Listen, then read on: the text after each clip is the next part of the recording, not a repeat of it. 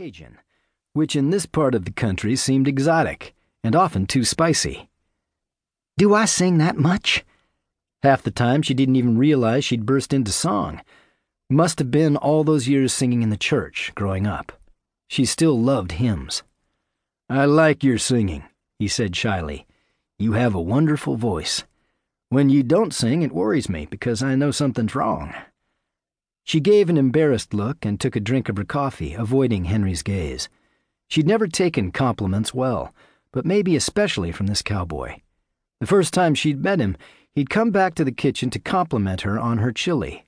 Like today, he'd been dressed in clean boots, jeans, canvas jacket, and Stetson. He'd told her he was a retired rancher. He had a confident air about him that she'd liked from the first. She'd warmed to him, just the way she'd warmed to this place, to this job, and to the family that came with it. "I love this warm fall weather, but I heard it's about to change. I'm not sure I'm ready for winter. What about you?" she asked, changing the subject.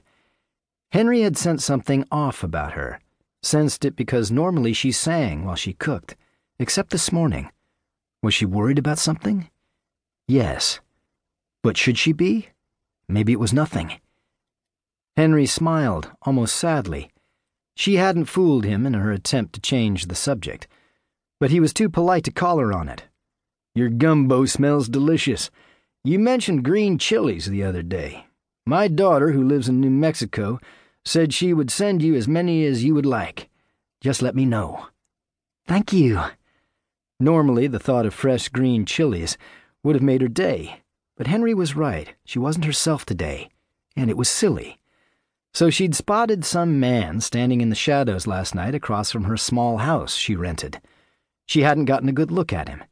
It had just been the way he was standing there in the dark before he moved away, but she could tell that he'd been watching her house. It probably meant nothing. Henry finished his coffee. "I should let you get back to work," he said, rising. "I'm glad you stopped by." She hadn't meant it more than she did today. She looked forward to his visits, although she often wondered if he wanted more than coffee, or if she did. Henry was just lonely, she told herself. Along with the daughter in New Mexico, he had 2 sons who ran the ranch now. He'd lost his wife 5 years ago. His 3 children were raised, and he was retired. He was probably just at loose ends, and she was a distraction for a while in the mornings. "It's always good to see you," he said now as he took his Stetson from the hook and settled it on his thick head of hair. That he was handsome for his age was an understatement. She often wondered why some local woman hadn't snatched him up already. Or was he just not interested in another relationship? Sometimes, like at the moment, the way he looked at her stirred up old passions that she'd channeled into her cooking. "Enjoy your day," she said, around the lump in her throat. Sometimes she wanted to just flat out ask him what he wanted from her, but she was afraid he only needed coffee and a little conversation. "You too, Billy D." He hesitated at the door, turning back to give her a look that sent her heart racing.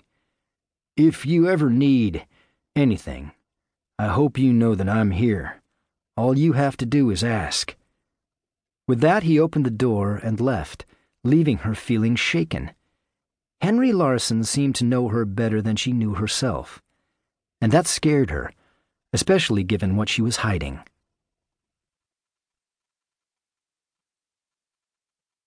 Chapter 2. Stagecoach Saloon co-owner Lily Cahill Beaumont came through the back door of the business minutes later in a flurry of shopping bags and excited movement. "Is Mariah up yet?" Lily asked, glancing toward the stairs that led to the upstairs apartment where her twin brother and sister-in-law resided. She rushed on in, dropping the shopping bags on the kitchen table.